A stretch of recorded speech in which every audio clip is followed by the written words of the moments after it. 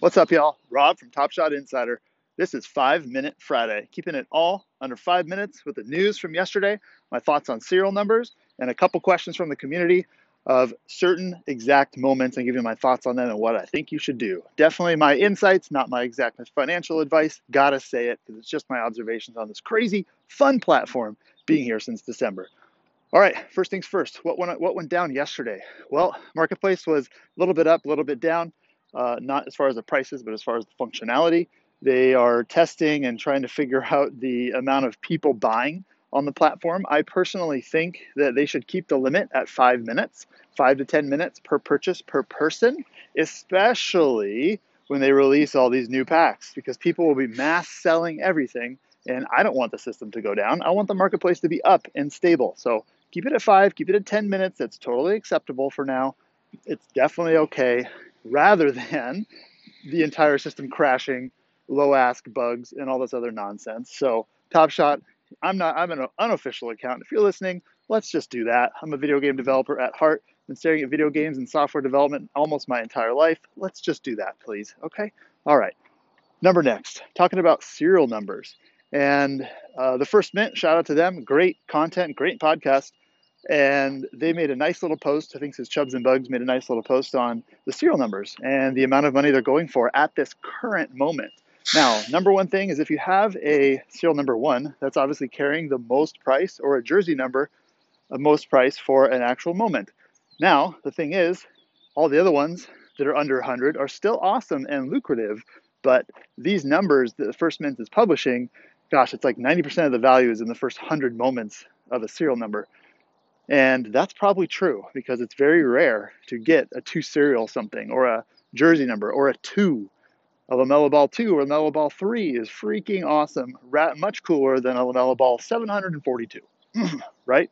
So my thoughts on that are this. With serial numbers, if you're buying serial numbers, number one, if you're buying a low ask, always look a couple dollars down and try to buy the low ask of a serial number that's maybe a 3,000 as opposed to a 30,000.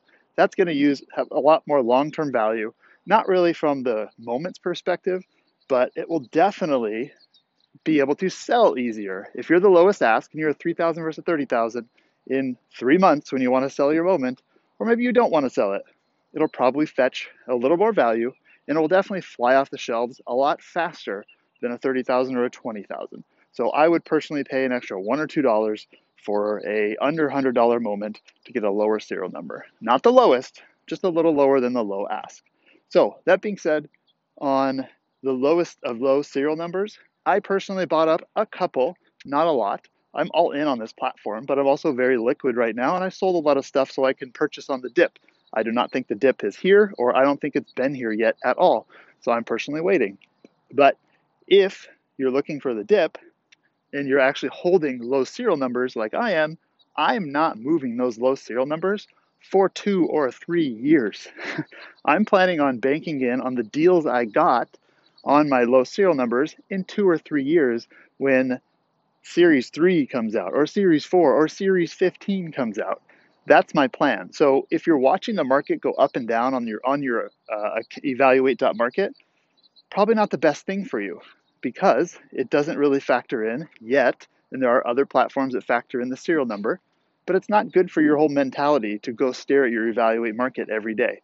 It definitely, I guarantee you, a lot of people who are listening are losing sleep, including me. At least I used to. I stopped looking at it. I sleep like a baby at this point because I'm not as all in as I used to be on Top Shot. If you're not and you're nervous, you might want to pull out a little bit so you're not as nervous. Anyway, that's it on serial numbers. Let's get into, in under 5 minutes, the questions on individual moments. James, look at the 18K Duncan Cuban is holding. Yeah, Mark Cuban opened a pack. He didn't buy that. He got a pack probably from Top Shot, and he's just holding. He's not doing anything. He bought a TJ McConnell for like $12, and he also bought something that went down about $75. He bought at the high. So great job, Mr. Cuban. You definitely bought at the high, but that's okay. He's a huge influencer, and he helped this platform greatly more than I ever could. Darius Baisley, 15K LE. I don't even need to look at the name if it's a 15K LE. I can just tell you based off, it doesn't really matter the name unless it's a LeBron, the serial size or the complete size of the set. 15,000s I think they're going to hold pretty decently. They'll probably drop 20%, in my opinion. Once all these moments come out, I think they'll drop a little bit. That's just my personal opinion on the 15,000s in Series 2. Thoughts on MGLE S2?